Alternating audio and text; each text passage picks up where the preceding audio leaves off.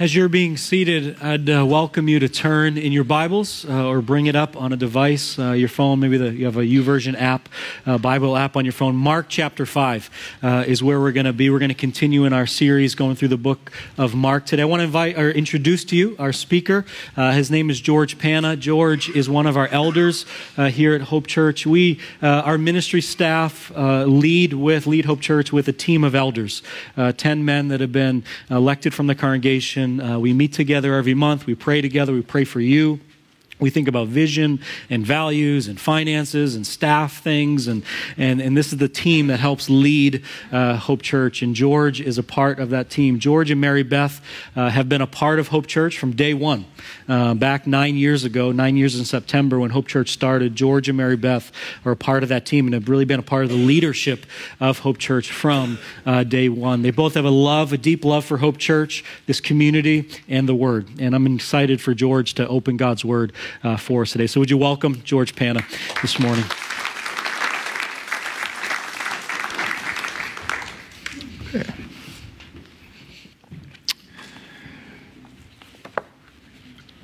When Tom asked me to preach this week, first thing I did was to take a look at the text and said, "Oh, thanks a lot." You got one of those topics that is controversial because it deals with demons, deliverance, spiritual warfare. And in the church, there's a variety of views on that. In the culture, there's a variety of views on that. But one thing we want to take a look at is what Jesus had to say. It's interesting because the disciples came to Jesus and asked him, "Lord, teach us to pray." And he taught them, well, when you pray, pray like this: "Our Father, who art in heaven, hallowed be thy name. Thy kingdom come, thy will be done on earth as it is in heaven. Give us today our daily bread, and forgive us our trespasses as we forgive our debtors. Lead us not in temptation, but deliver us from the evil one. For thine is the kingdom, and the power, and the glory forever and ever. Amen." Deliver us from the evil one. Now, if you grew up learning the King James Version, or you have the ESV, it'll say, "Deliver us from evil." And there'll be a little footnote there that says, "or evil one." If you look at all the other translations, they're going to say, "Deliver us from the evil one." And there'll be a little footnote there that says, "or from evil." But either way you look at it, we see from God's Word, we see from Jesus himself that there is evil in this world.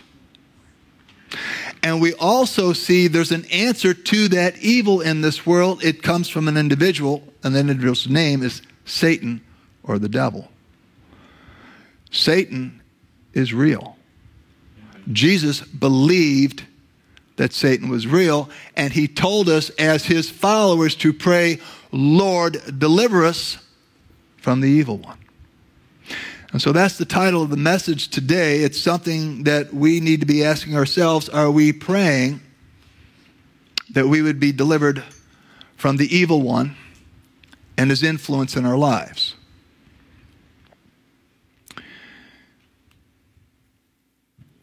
Have you learned that Jesus is indeed your deliverer?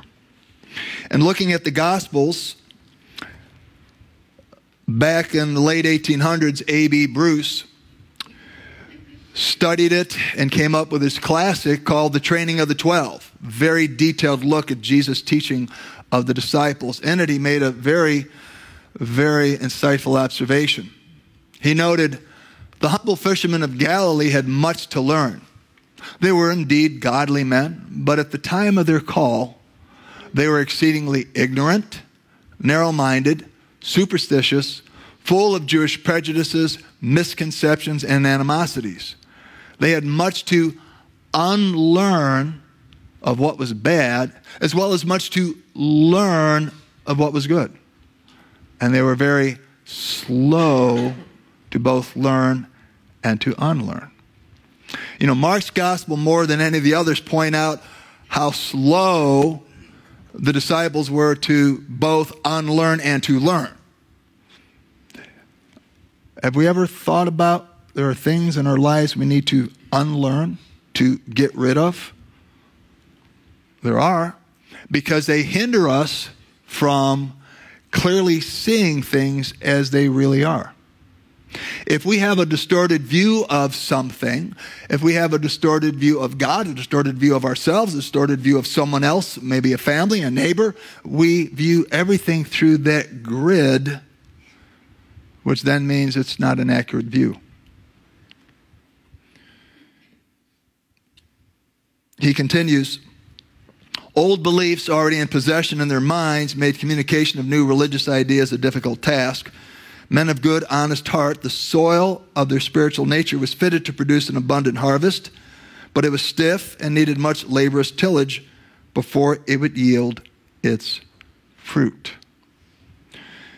In other words, how about us? How's our heart this morning? Are we still harboring narrow-mindedness, superstitions, prejudices, misconceptions, animosities? Are we willing to allow the Holy Spirit to unroot those from us? You know, one of the things about if you get a weed in the garden, if you just go over there and pluck off the weed, if you don't get the root, it grows right back. Matter of fact, you do that a couple of times, and then all of a sudden you wait a minute, it keeps coming back, and then when you dig it out, it's got this tremendous root system now. Once more, we have to allow the Lord to root it out for us. So where's your heart this morning? As we're looking at the concept of spiritual warfare and demonic realm, we understand there are a variety of views on this. The secular world says there's no such thing. But let's take a look at what the culture has had to say on this. In 1970, there was a comedian by the name of Flip Wilson. And he introduced us to the Reverend, or Rev, and his wife, Geraldine. Let's take a look at what Geraldine thought of spiritual warfare.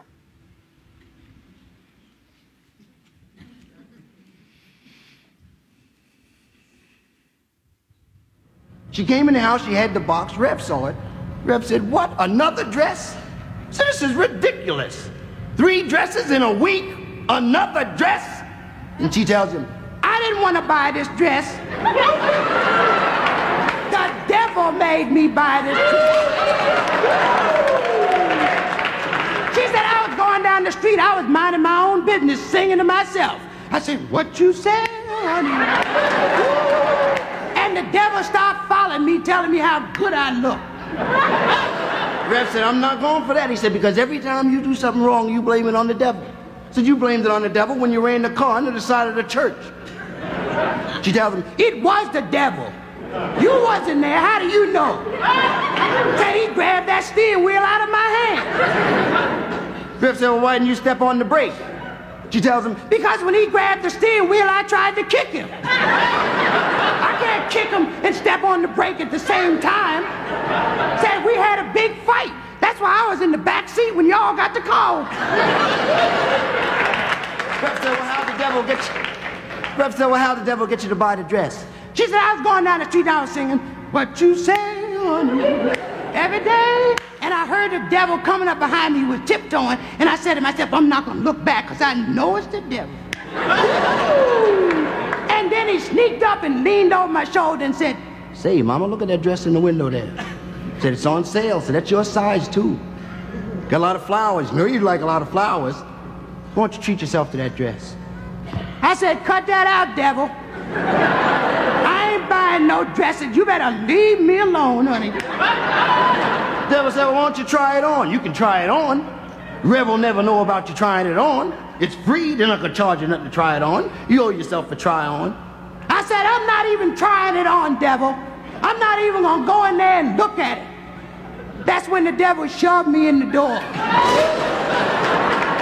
He said, "The devil shoved me in the door." I said, "Cut that out, devil." And he pushed me over to where the dress was. And he threatened me and made me try it on. Then he pulled a gun and made me sign your name to a check. Rev said, "How come the devil's always making you do something for yourself? When's the devil going to do me a favor?" She said, I asked him about that. He said he did already. Devil said if it wasn't for him, you wouldn't even have a job.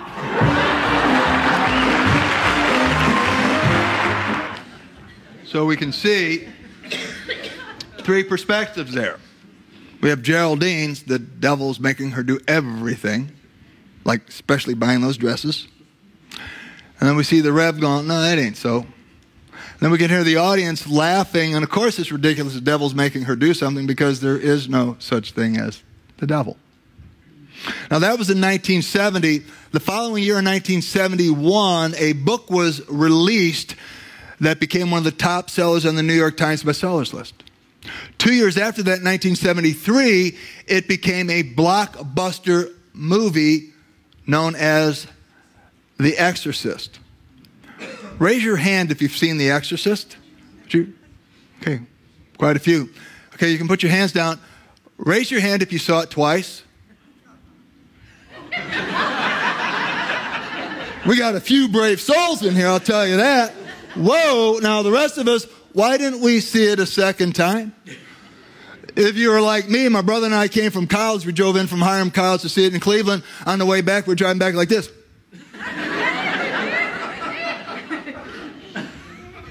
We're afraid to open our closet door when we got back to the dorm.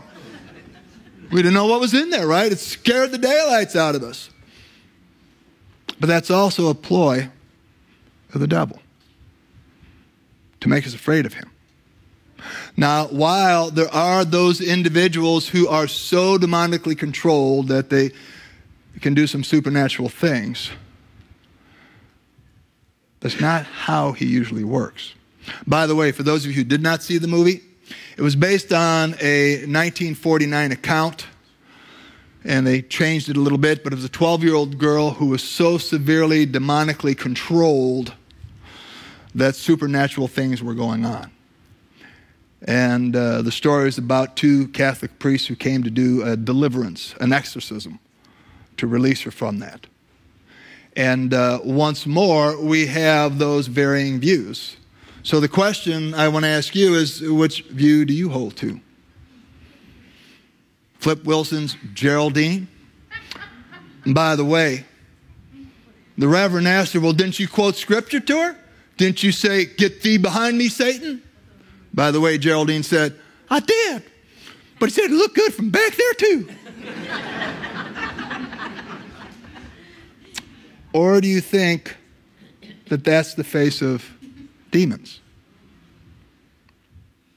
We'll see what the Bible has to say about that.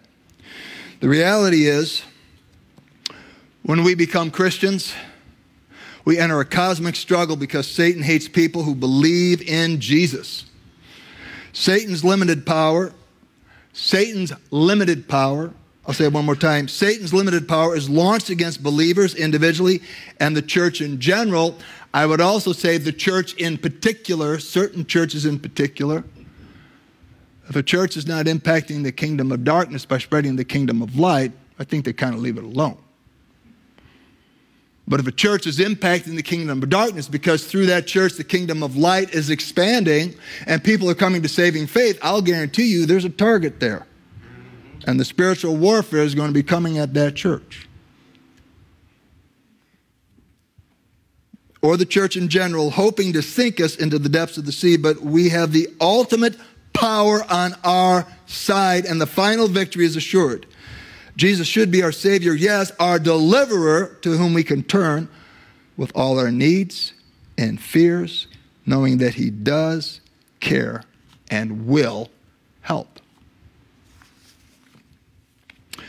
2 weeks ago, Pastor Jeff was instructing us about the parables of Jesus in Mark chapter 4, and one in particular stood out. That's the parable of the farmer and the seed and the different types of soil. We saw that the soil that fell on the path was eaten up by birds that Jesus said represented Satan, who comes in and snatches away that seed of truth, the seed of the gospel, before that person can understand it, believe and receive it into their lives. Satan steals it. Then he also talked about that seed that falls among the thorns, and the thorns rise up and choke it out. And those thorns, he said, represented the worries of this life, the deceitfulness of wealth, and desire for other things. regarding the seed that fell on the rocky ground, he said that represented trouble or persecution when they fall away. Franklin Graham had a book written on rocks, dirty birds, and briars, in which the whole book's based on that one parable. And he said, troubled times will either soften us or cause rebellion to set in. The remedy is to refuse the unwelcome caller. Don't even listen to the knock on the door. When our hearts are cold and stony towards the things of God, it reveals we have already opened our heart's door to Satan. Why would we even want to give him a stepping stone into our lives? Do not sin, the Bible says, nor give place to the devil. Now, some translations will take that last portion and say, nor give the devil a foothold. In the Greek, the word is topos, T-O-P-O-S. We get our word topography from it. It means a smaller piece of ground in a larger piece of land. So a portion of a larger piece. And so what Paul is writing to the Ephesians believers is, do not give part of yourself away to Satan. Don't give him a foothold into your mind or into your heart, some aspect of your life. So we see that warning for us. Last week, Pastor Jeff taught us from Mark about Jesus calming the storm on the Sea of Galilee. Warren Wiersbe, in his commentary, had this aspect to look at. The same day refers to the day on which Jesus gave the parables of the kingdom. He had been teaching his disciples the word, and now he would give them that word we don't like, practical test, to see how much they really learned. After all, the hearing of God's word is intended to produce faith, and faith must always be tested. It is not enough to merely learn a lesson or be able to repeat a teaching. We must also be able to practice that lesson by faith, and that is one of the reasons why God permits trials to come into our lives. Are you going through trials right now in your life? In a room this size, there are people who are going through trials. Some of you have just been through some trials. And once more, we see their tests of our faith. God is drawing us deeper into our relationship with him. He continues, did Jesus know the storm was coming? Of course he did. The storm was a part of the day's curriculum. It would help the disciples understand a lesson they did not even know they needed to learn. Jesus can be trusted in the storms of life. Have you ever considered each day when you get up in the morning to be part of God's curriculum for you? That there's those areas in your life he knows you need to work on? That he's going to be drawing you into a closer relationship with him through the things he allows to come through your way? For me, one of the things I pray in the morning is for the fruit of the Spirit, which is love, joy, peace, patience, kindness, goodness, faithfulness, gentleness, and self-control. I'm a retired school teacher, and I've been going back substituting. And when you get in a classroom of 7th graders, I see a lot of testing of patience, kindness, and self-control on a daily basis. Those of you who are teachers know what I'm talking about, whatever grade level you teach. And so those are opportunities for me to display God's love and God's grace.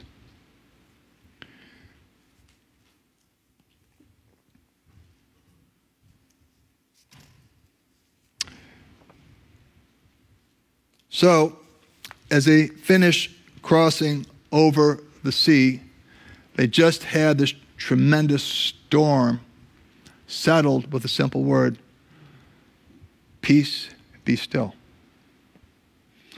Jesus, in the Greek, Jesus used the exact same words to the demon-possessed man in the synagogue in Mark chapter 1. Told him to be quiet. Cast him out.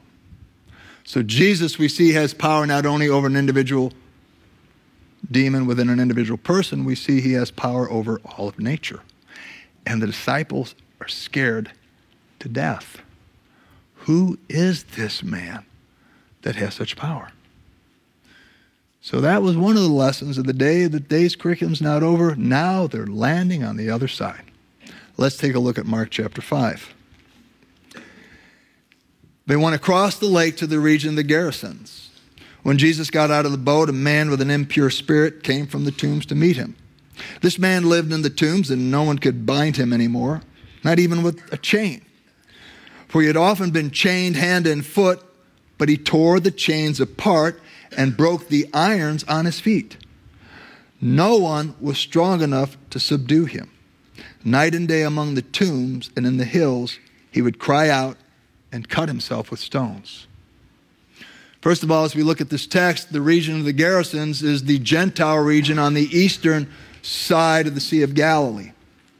And so in essence, we see Jesus crossing over the sea to go into enemy territory, Gentile territory, if you will, to share the kingdom of light. And who's the first person he runs into? A demon-possessed individual.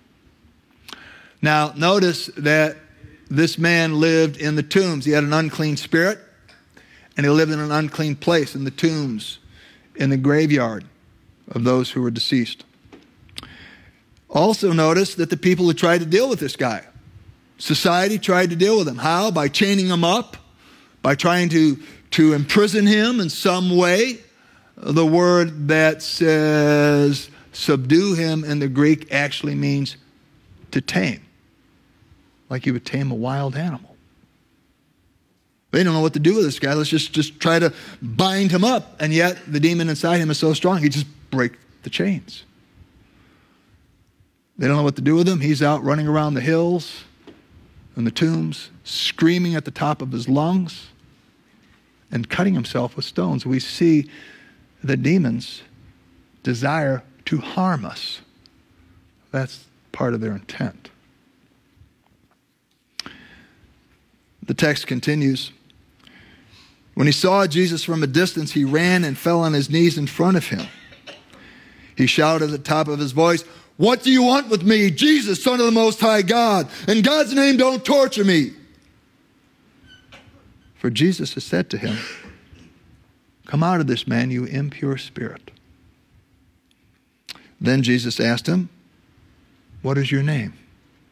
"My name is Legion," he replied, "for we are many." And he begged Jesus again and again not to send them out of the area. Now notice this. The demons know who Jesus is. The demon in Mark chapter 1, he cried out, "Jesus, Son of the Most High God." Here we see the demon run towards Jesus, and he does what? He bows down before Christ. He announces who he is. You are the Son of the Most High God. And notice what he does. He begs him, "Don't torture us." Over and over again. That shows you demons know who is in control. They know where the power comes from. They're doing all these horrible things to this man, and yet notice something else about Satan? Jesus, please have mercy on us, even though we haven't had mercy on this individual. Even though we've been torturing this individual. Even though we've been carving him up with stones. Please don't torture us. Whoa. Hey, please don't do to me what I'm doing to you.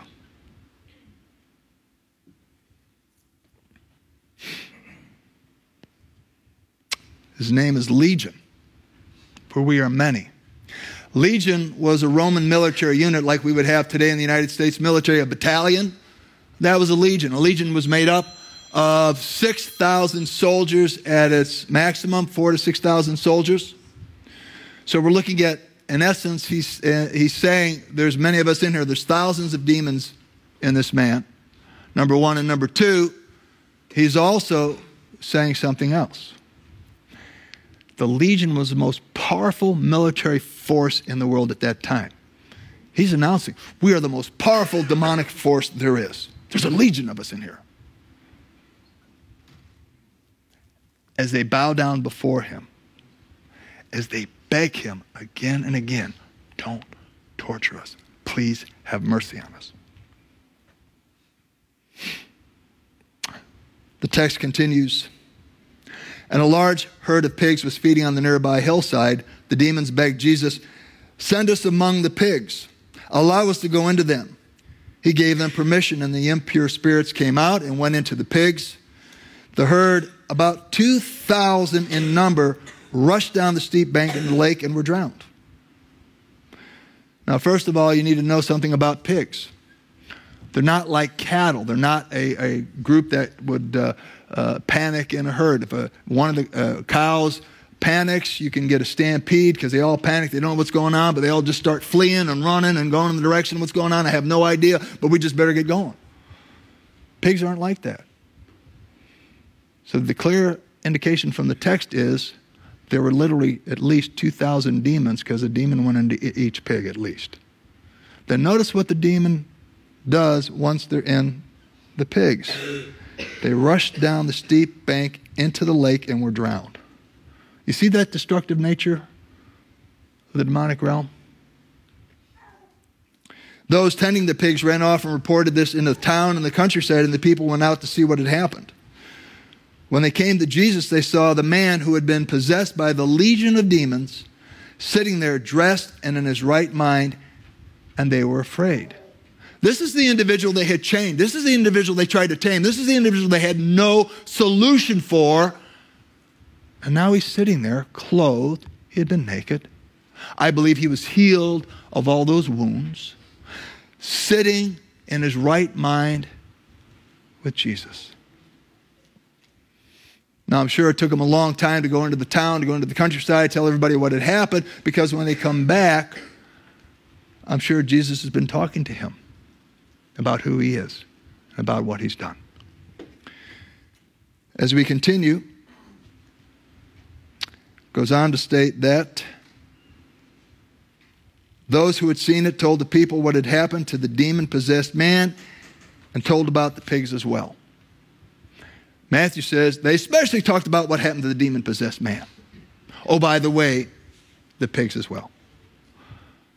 Notice the people are afraid because something they had no power to do, Jesus had done. They couldn't even control this guy. Jesus has healed this guy.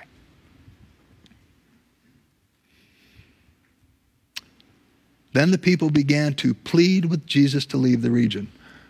The demons pleaded with Jesus to send them into the pigs. The people plead with Jesus to leave. They're too afraid of him. They want nothing to do with him. As Jesus was getting into the boat, the man who had been demon-possessed begged to go with him. Jesus did not let him, but said, "Go home to your own people. Tell them how much the Lord has done for you, how he has had mercy on you." So the man went away and began to tell in the Decapolis how much Jesus had done for him, and all the people were amazed. Notice Jesus says, go back to your family. Go back to the love you've been separated from because of these demons. Restore that relationship. Restore your marriage. Restore your family. Restore your friends. Oh, by the way, tell them the good things the Lord has done for you. Now notice in the text, the man goes home, but doesn't just stop at home. He goes to the Decapolis. That is a 10-city region east of the Jordan River. He goes from town to town to town telling people what Jesus has done for him. You know, the Lord has given us the exact same mission.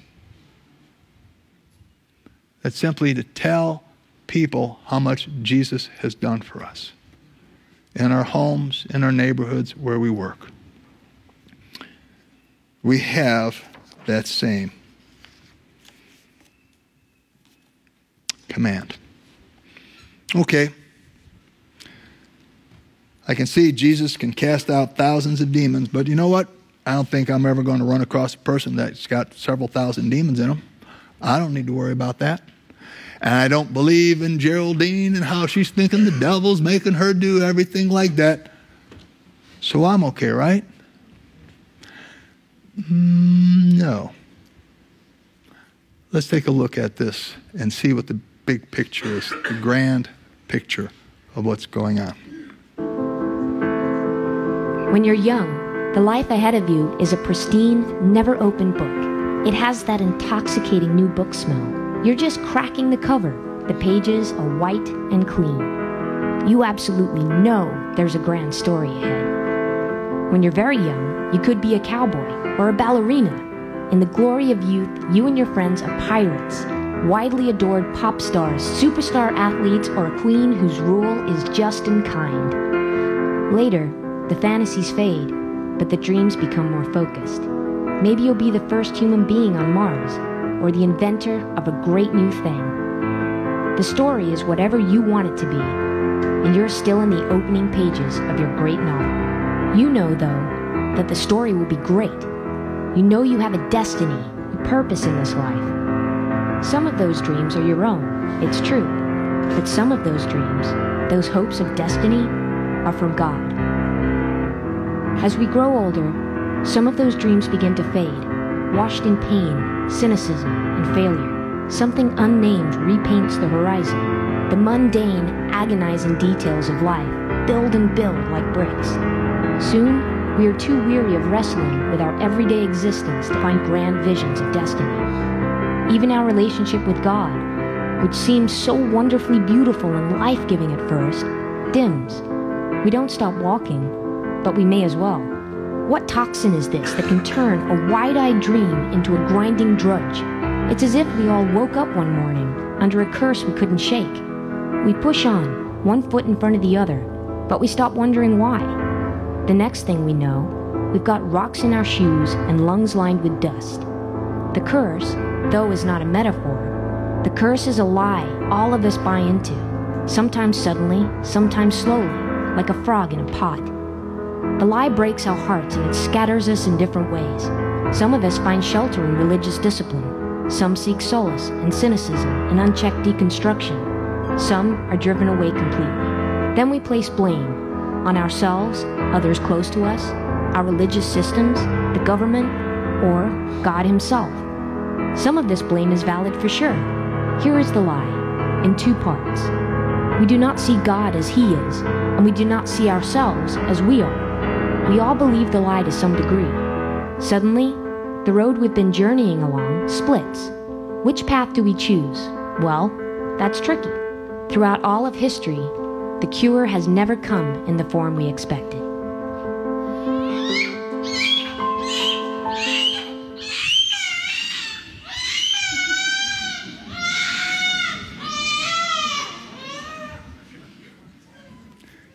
See how soon it starts? Those dreams just being dashed, even at an early age. It's because we believe a lie. As a matter of fact, we begin to believe a lot of lies. We're in a fallen world. It's filled with lies and deception. Well, George, where do you get that from? Well, let's take a look at Scripture. In John chapter 8, Jesus said, speaking to the Pharisees who had denied who Jesus was, "You are of your father the devil, and your will is to do your father's desires. He was a murderer from the beginning, and he does not stand in the truth, because there is no truth in him. When he lies, he speaks out of his own character, for he is a liar and the father of lies." John continues in his epistle, 1 John, in chapter 5, verse 19, "And we know that we are from God, and the whole world lies in the power of the evil one." Then later he writes in Revelation chapter 12, "And the great dragon was thrown down, that ancient serpent who was called the devil and Satan, the deceiver of the whole world." So when we think of the world's systems, and we think of the world's religions, and we think of the world's cultures, Scripture clearly says that they are under the deception of the evil one, Satan, the father of lies. And as children growing up, going to the playground, whatever it may be, we just begin to get this. We don't even know what's what. Sometimes we're deliberately lied to. But the bottom line is that filters into our system. Let's take a look then at what the word deception means, and this will be helpful.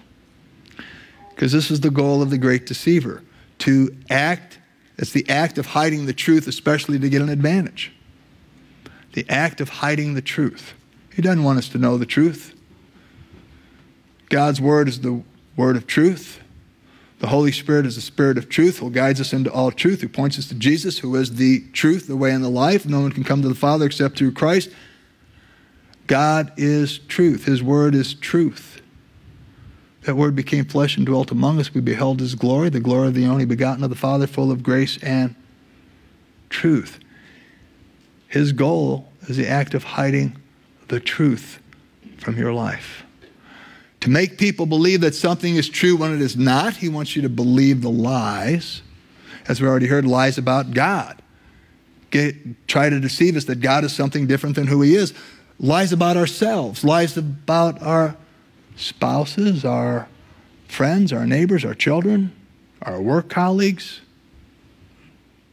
To give a mistaken impression. To fail to admit to oneself that something is untrue. Interesting when we look at some of the synonyms for deceive and we compare them.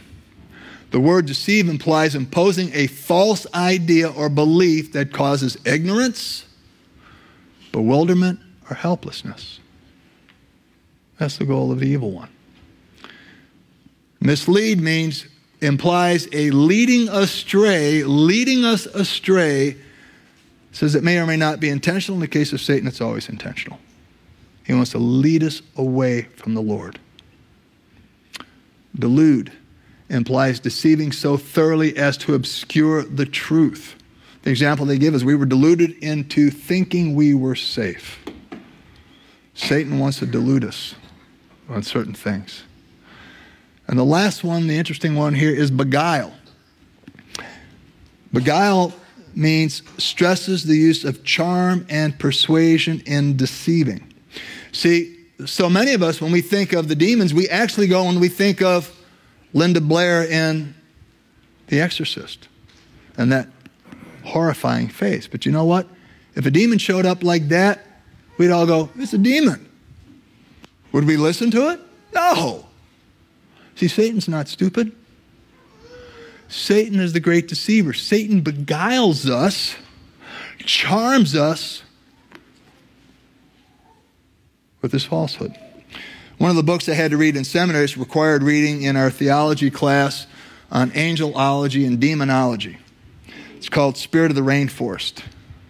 It's a very difficult read because it's about the shaman in the Amazon among the Yanomamo people and how these shamans came to faith in Christ. And it's the life story of one of the shamans and the murders, the rapes, the baby killings, the enslavement, all the horrors that they do.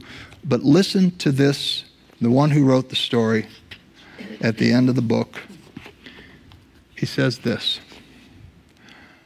I wish I had known the truth about God when I was a young man.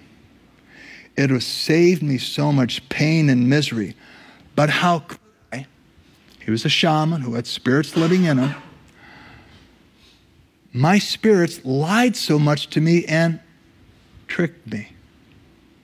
They were so beautiful, so wonderful, so hard not to want. They were the best at telling me a split truth.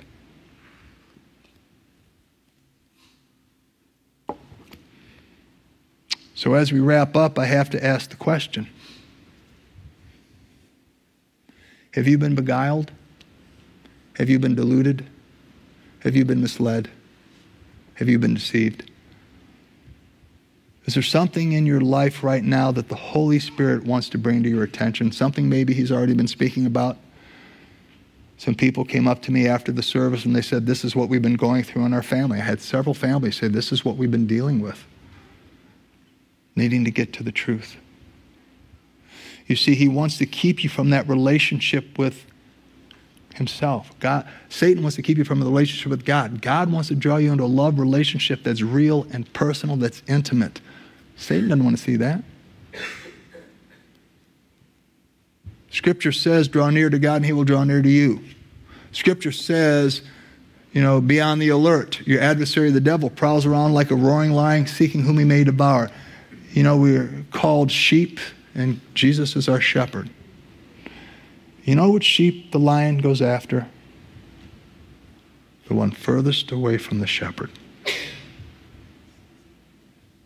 That's why Scripture says, draw near to God, he will draw near to you. The closer you are to the shepherd, you need not fear. You need not fear.